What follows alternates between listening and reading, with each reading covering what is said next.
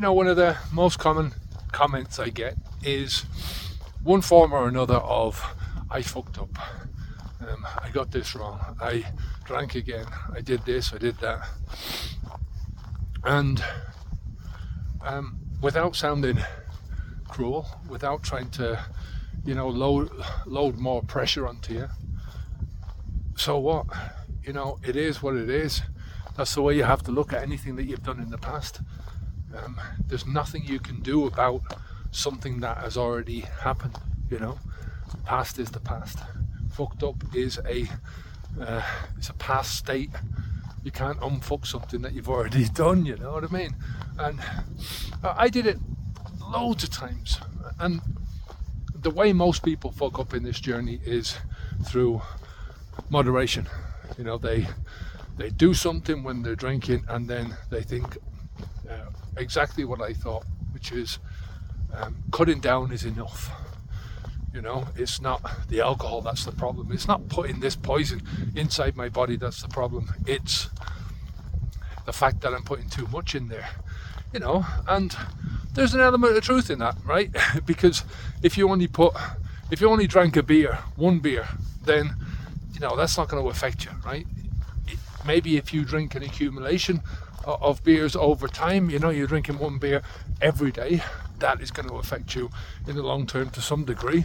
But one beer is not going to, with tolerance and everything else, it's not going to make you do mad shit. But getting drunk will. Now, the problem is that we're used to part of the habit, part of the way that we drink. I'm not going anywhere near the fucking alcoholic thing here. I'm just saying it's part of the habit. We drink because we want to get drunk, and I know very, very few people who don't do that, right? My mum was one of those people who would drink every so often. I've seen her drunk when she was alive. I saw her drunk a few times in my life, but in general she wouldn't. My dad was another one. He'd have a couple of drinks and stuff like that, and he was able to leave it down. But the pair of them had 9 kids. Do you know what I mean? So there was no time for it. Now, most people drink for the buzz, and as I said, with tolerance, you're going to have that. That buzz is going to be pushed out and out and out, right? It's just a fact.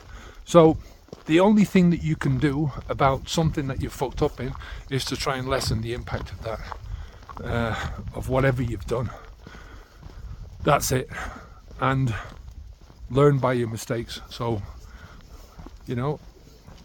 stop thinking about things from the perspective of moderation. This is a poison that you're putting into your body. It's not only poisoning your body physically, it's poisoning your mind psychologically, right? It's poisoning your thoughts, it's poisoning your mindsets, it's poisoning not only the one habit, it's creating this one habit, it's creating this smorgasbord of habits, a whole variety of different habits in your life that are all feeding into each other. And some of them are as bad as each other. When I was drinking, I was smoking, I was eating crap foods, I wasn't exercising.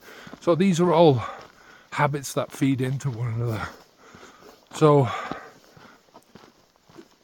the alcohol is poisoning your life, right?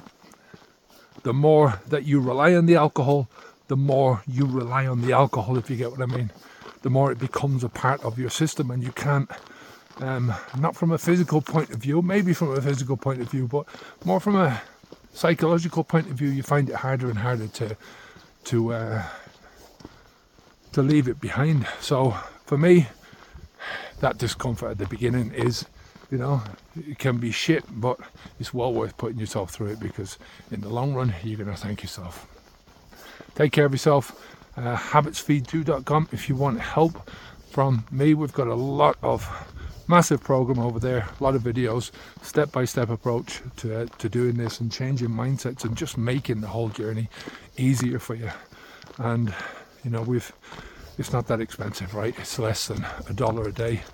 If you want to invest in yourself, have a look at that. Take care of yourself, and I'll speak to you soon. Onwards and upwards. Bye now.